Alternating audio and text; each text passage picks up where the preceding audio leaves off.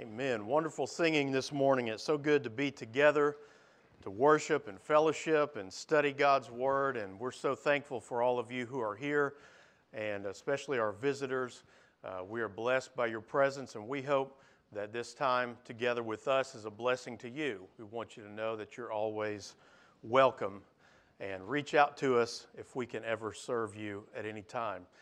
I mentioned last week part of a story that the preacher Paul Sharrow from San Angelo told, and he shared a story though about when he and his brother were little. How the story started was they decided to go on a hike.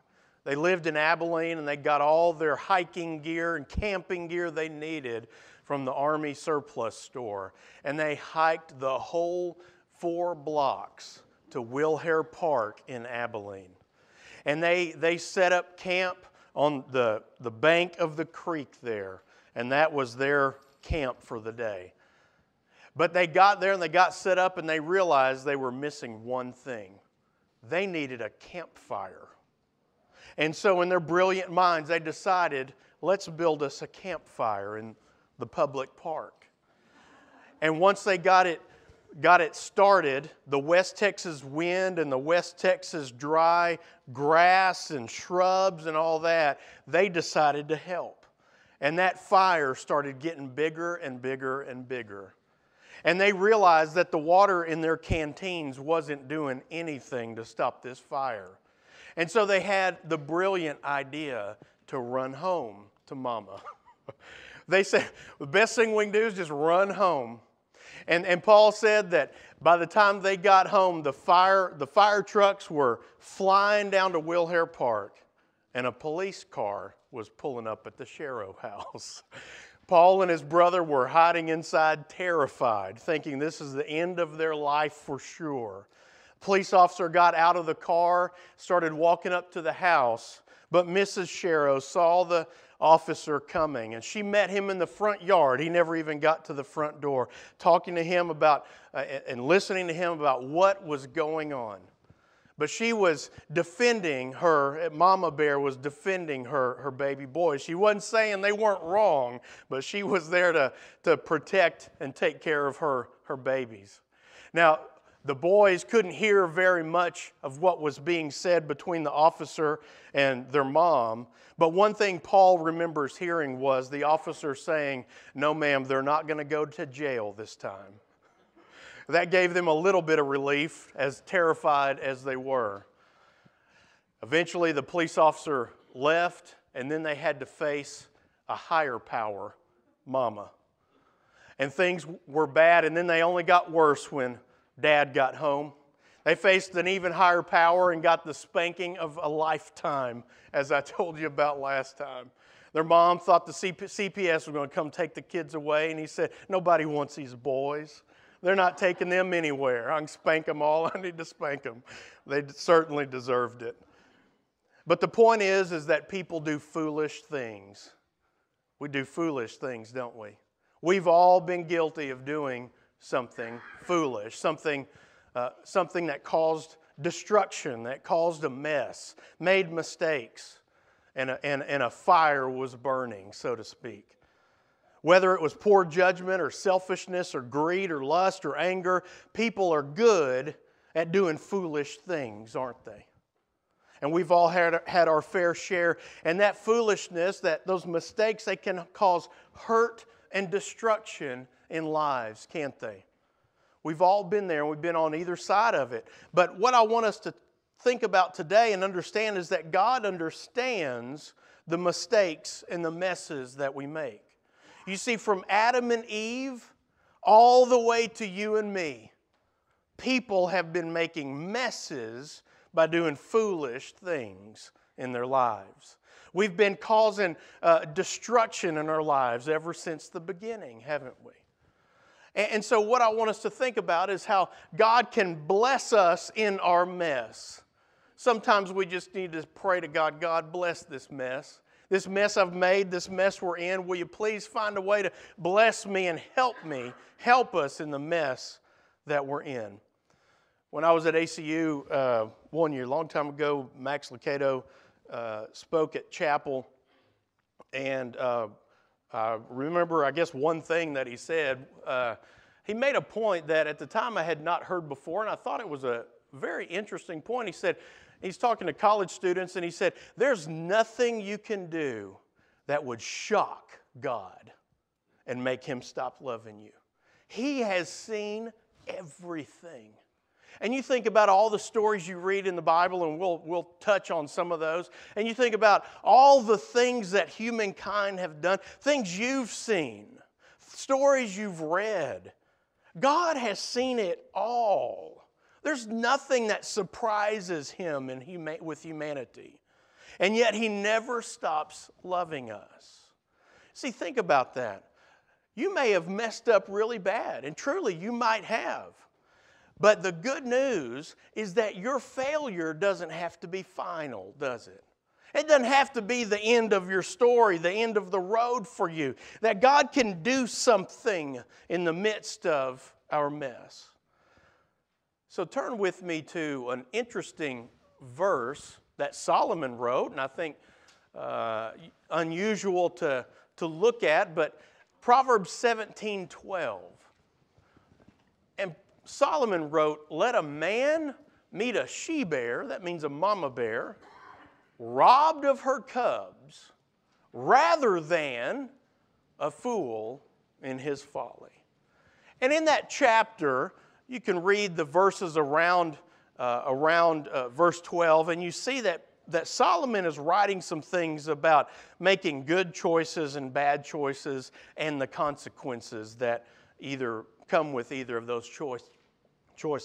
And so he says this in verse 12, say, you're better off meeting a mama bear whose cubs have been robbed and she's threatened by you and she doesn't know where her babies are. You're better off, you're safer with her than you are with a fool in his folly. Someone just living foolishly because of the destruction and damage that we can cause. And so Proverbs is a book of wisdom. These are true sayings. These are sayings of wisdom, words to live by, right? And so they're kind of poetic sayings. And so there's a truth there. And he's saying, look, that's how bad we can mess things up in life. And sometimes you're better off trying to escape a bear than you are trying to deal with foolishness in life.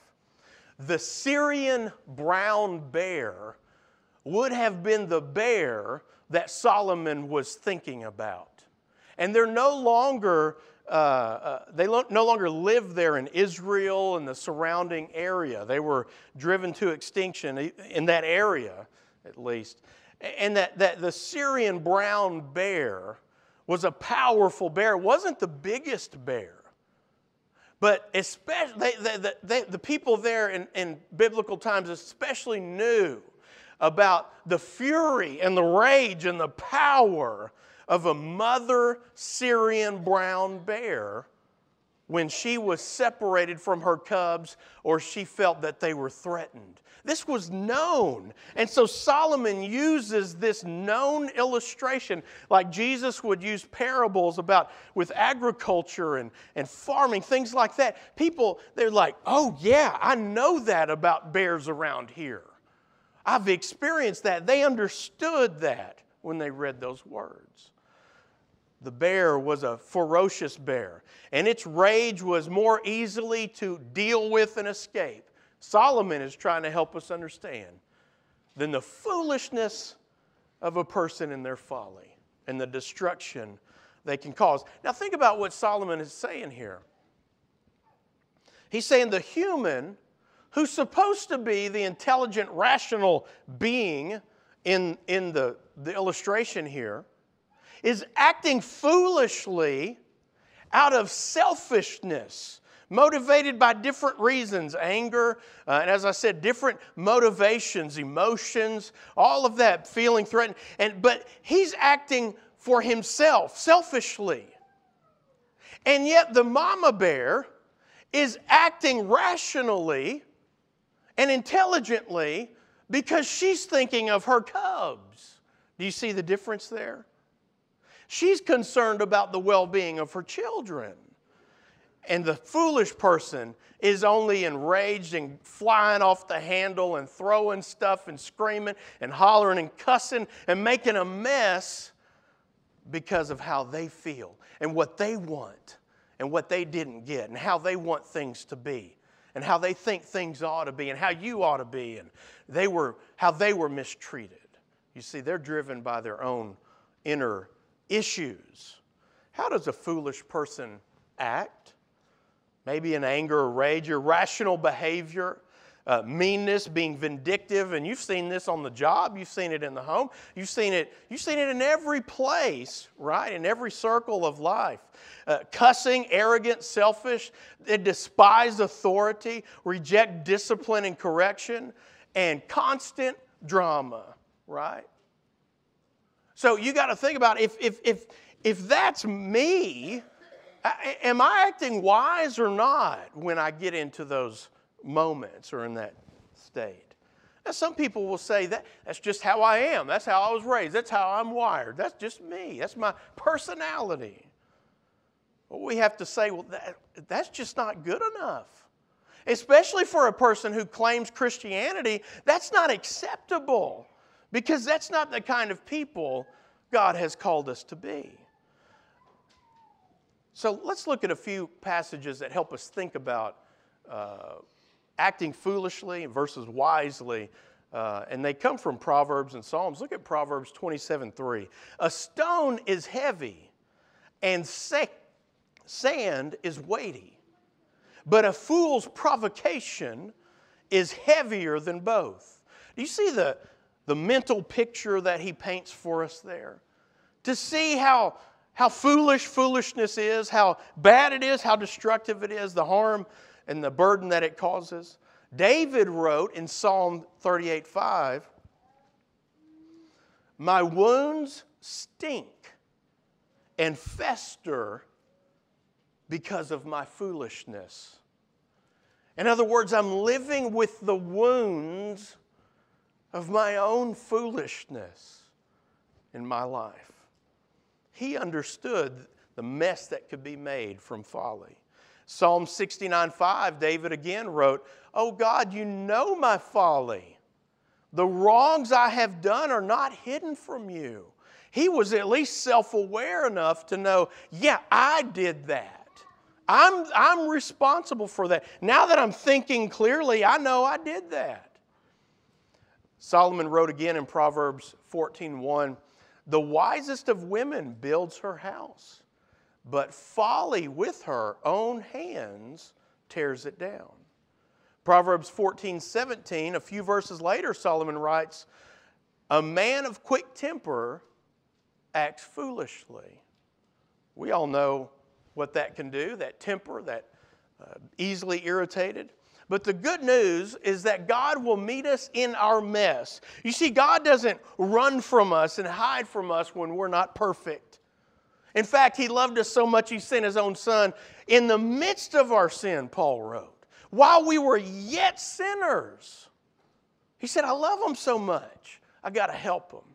I got to save them from their own mess and destruction. And so God can help us, reach us in our mess when we turn to Him and help us stand back up and get cleaned up and turn and start over again, turn things over and start living right again.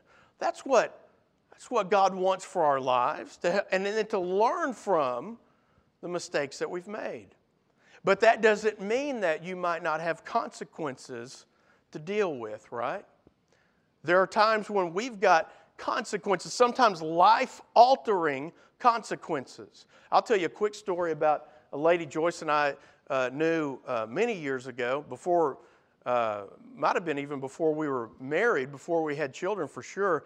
And this was a wonderful younger, they were older than us, but a young couple. And if you met them, you would love being around them. They were just great, godly people. But the wife was a relatively new Christian. And soon after she became a Christian, a poor choice, some foolishness that she had done in the past caught up with her. And I don't know anything more about what happened and how it happened other than that it was credit card fraud. And it caught up with her. And whatever it was bad enough where she actually had to go do jail time. This young mother, godly woman, if she walked in here, you would think, wow, I'm so glad they're visiting. I want to get to know them. And yet she had made a foolish decision. She had done wrong. And although she had become a Christian, not for that reason, but she had become a Christian, she had turned her life around. They were living right, doing everything they could to serve God and live for God. But that didn't erase the actual consequences that sometimes are there in life. And she had to go to jail. I think it was for several months. Can you imagine that? But it was a lesson that in this, what we're saying, it was a lesson about that. Sometimes there's consequences we still have to face. But the Bible is full of people, isn't it? Of people who messed up everything. There's story after story about people and their foolish decisions and what they did and what happened. The first humans, maybe. We can go all the way back to the very beginning. And we can blame them for eating of the fruit of the tree of knowledge of good and evil. And allowing sin to enter into the world. And now that's the reason why we live in the world we live in today, because of Adam and Eve. And guess what? Eve was the one deceived first. And Adam added to the foolishness by standing there, not helping her, not being the spiritual leader, and leading his wife. And he partook too. Foolishness upon foolishness, right? Noah, you remember Noah? Oh, we always tell the great story, wonderful story about how he was faithful and the world was just full of increasing wickedness and violence. And God said, that's it, I've had it. I'm going to send a flood and I'm starting over with Noah and his family. Built an ark, and you know the story about Noah and the ark. And then when they landed, God made a covenant with them. He was going to replenish the earth. He told them, be fruitful, multiply, eat of the plants and animals of the earth. But sometimes we overlook what happened next, the last real story we have of Noah in the Bible. And that is that he planted a vineyard. And you know what he did when that vineyard started producing? He got drunk. He got wasted. And then the story ends. We don't get any more of his story. Now, he's mentioned in Hebrews 11, and he's mentioned in other places in positive ways. But what a terrible, that's your last story told in the Bible in your narrative. Foolish decision. And if he could, he would change that. Think about Sarah. God had made a covenant with Abram, her husband, that I'm going to bless you and make you a great nation. Look at the stars. You're going to have more offspring, descendants than you can count. And what did Sarah do right after that? She gets worried because they're old, and she says, there's my servant. You go be with my servant and have a child that way. She tries to force what God is already doing and figure it out. See, when we try to do it our way, we just make a mess, don't we? And then what happened when Hagar was pregnant? Sarah hated her, and Hagar fled. You remember that story? Now, Abram, just like Adam, was being just as foolish, because he should have said, honey, I can't do that. God is going to take care of this. I don't know how and I don't know when, but we're going to let God take care of this. See, he acted just as foolishly. Jacob deceived his father, stole his brother's birthright. Solomon, whom we're quoting, who wrote these words in our main verse, the wisest man, wealthiest man, king of Israel, built the first temple to God. But look how foolishly he acted by having 700 wives and 300 concubines. And you know what eventually happened to him? Eventually, he turned away from God. And he started believing in foreign gods, not real gods, little g gods. Had turned away from God. Foolish. Achan, not a story we tell a lot. When God gave Israel victory over Jericho, God said, go in, and he said to keep the silver and the gold for the temple. Don't take any of it. What did Achan do? Achan saw something sparkling over there, and he said, oh man, I can take that and provide for my family. I can do that thing I've been needing to do for my family. I can have some of that for myself. A little bit won't hurt. And he starts thinking with his wisdom, with his logic, with his education. And so he steals some. And guess what? God knows what he's doing. God sees his foolishness. And in the end, Achan was put to death for his foolish, sinful acts. Judas betrayed Jesus, but Judas chose to let his failure be final. You see that? But what happened right at the same time? Peter was foolish too, wasn't he? He denied Jesus. Judas betrayed him. Peter denied him 3 times and fled. And he wept bitterly. Can you imagine the possibility of Peter considering doing the same thing Judas did, ending his life? It wouldn't surprise me if that thought crossed his mind, but Peter didn't let failure be final. He knew that wasn't the answer. That never is. And in the end, and later, Jesus restores him into ministry. And we see the powerful things that God did through Peter. Why? Because even though he messed up, even in his foolishness, he realized God can turn this around if I'll let him work in my life. And finally, Paul wasn't always the bold follower of Jesus that we read about in Acts, and we read his letters that he wrote, and we think, wow, if I could be like Paul. Paul wasn't always like that, was he? His boldness was just the exact polar opposite on the other side of the issue, wasn't it? And he was a terrible person, a Pharisee with power, with status. But listen to the things that he did. The verses here, Acts chapter 8:3. We learn that Saul was ravaging the church. He was totally against Jesus in the church. Ravaging, sought its destruction. In Acts 22, he's given his own testimony. He says that he persecuted this way, with a capital W, the way of Jesus, as they called him the way. He persecuted this way to the death. He wanted them wiped out.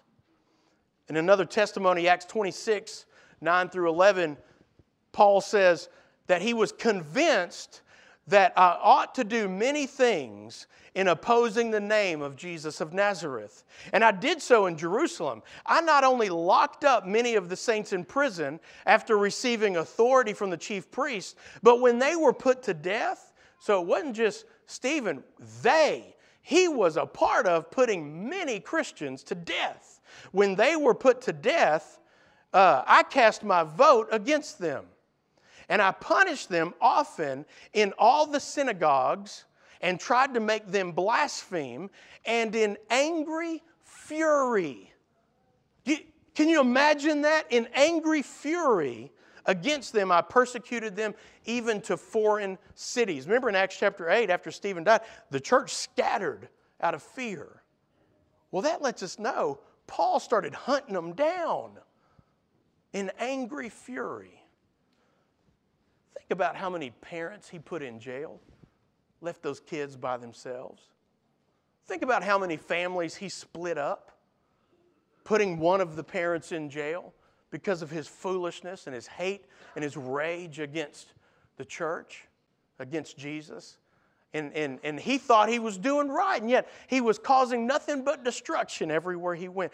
Can you imagine his regret that he felt after he became a Christian? In fact, when you read his letters, even though he didn't wallow in it, you still hear that he never forgot what he did. And he was never anything but absolutely thankful for the grace of God in his life. And I just think he'd give both his arms, if he could, to go back and change what he did in the past, don't you? In fact, Paul didn't let his past foolishness stop his future faithfulness. I want you to think about that. Paul didn't let his past foolishness stop his future faithfulness. We do that, don't we? We say, well, I've messed up too much now. God wouldn't accept me. The church wouldn't welcome me back. I'm no good anymore. Don't people do that? And we think, I can't be put in His service anymore. I can't be utilized anymore. And maybe there are some consequences in certain things you can or can't do. But God can use you just like He used all these people in powerful ways. So look at Philippians 3:13 through 14. Listen to Paul, and you hear it in his heart. He says that he forgot what lies behind and strained forward to what lies ahead. Verse 14, I press on toward the goal for the prize of the upward call of God in Christ Jesus. You see, when we're in a mess because of our own foolishness, that doesn't have to completely define us. When we turn our lives over to God, when we repent, when we say, I blew it. I just need you to take this and fix it. God, I'm turning myself over to you. Fix me, shape me, change me. I'll do what you need me to do. Then He'll get to work in your life. Can you imagine how Paul felt? Look at 1 Corinthians 15, 9 and 10, where he wrote, for I'm the least of the apostles, unworthy to be called an apostle, because I persecuted the church of God. By the grace of God, I am what I am. And His grace toward me was not in vain. On the contrary, I worked harder than any of them, though it was not I, but the grace of God that was within me. And back in Romans 7, we hear his heart and even his continued struggle with acting foolishly and doing wrong and going back to some old ways and old habits and old sins and that tension and that push and pull between, no, but I want to live for God, I want to serve Him. And in Romans 7, verse 18 and 19, he writes, for I know that nothing good dwells in me, that is in my flesh. For I have the desire to do what is right, but not the ability to carry it out. You hear him talk from his weakness and foolishness at times. For I do not do the good I want, but the evil I do not want to do is what I keep on doing. Can I stop being foolish, please? As he's crying out. But he finishes with verses 24 and 25. Look at what he writes. Wretched man that I am, who will deliver me from this body of death? And verse 25, thanks be to God, through Jesus Christ our Lord. So then I myself serve the law of God with my mind, but with my flesh I serve the law of sin. He's saying, thank you, God, for saving me. Thank you for your grace in my life. Thank you that failure is not final. And thank you that my past foolishness doesn't have to be my future faithfulness. That I can still live for you. And you can forgive me, pick me up, clean me up, and help me live right and start over again. You see, God turns our lives around when we surrender to Him. And that's what's hard for us, is to surrender. And that's when He does His work. So I want to ask you this morning if you really have surrendered your life over to Him. You say, well, things are the way they are. They don't have to be. Is it going to be hard? It might be. But when we surrender to Him, we say, help me. Help me. And we start making wise decisions according to His Word. Instead of those same old decisions we've been acting in the same old ways we've been acting, reacting in the same old ways we've been reacting, God can do His work in our lives and in our families. So do like Paul and turn your life over to God today. And maybe you need prayers. Maybe you just say, just pray for me. I need your prayers so God can turn this around in my life, so I can change. And maybe you say, you know what? I haven't even started my walk with Jesus yet. I need to put on Christ in baptism. I need to be a Christian like we read about in the New Testament. And I'm ready to do that today. I'm ready to surrender it all today. If we can help you, and we invite you to come forward as we stand and sing. I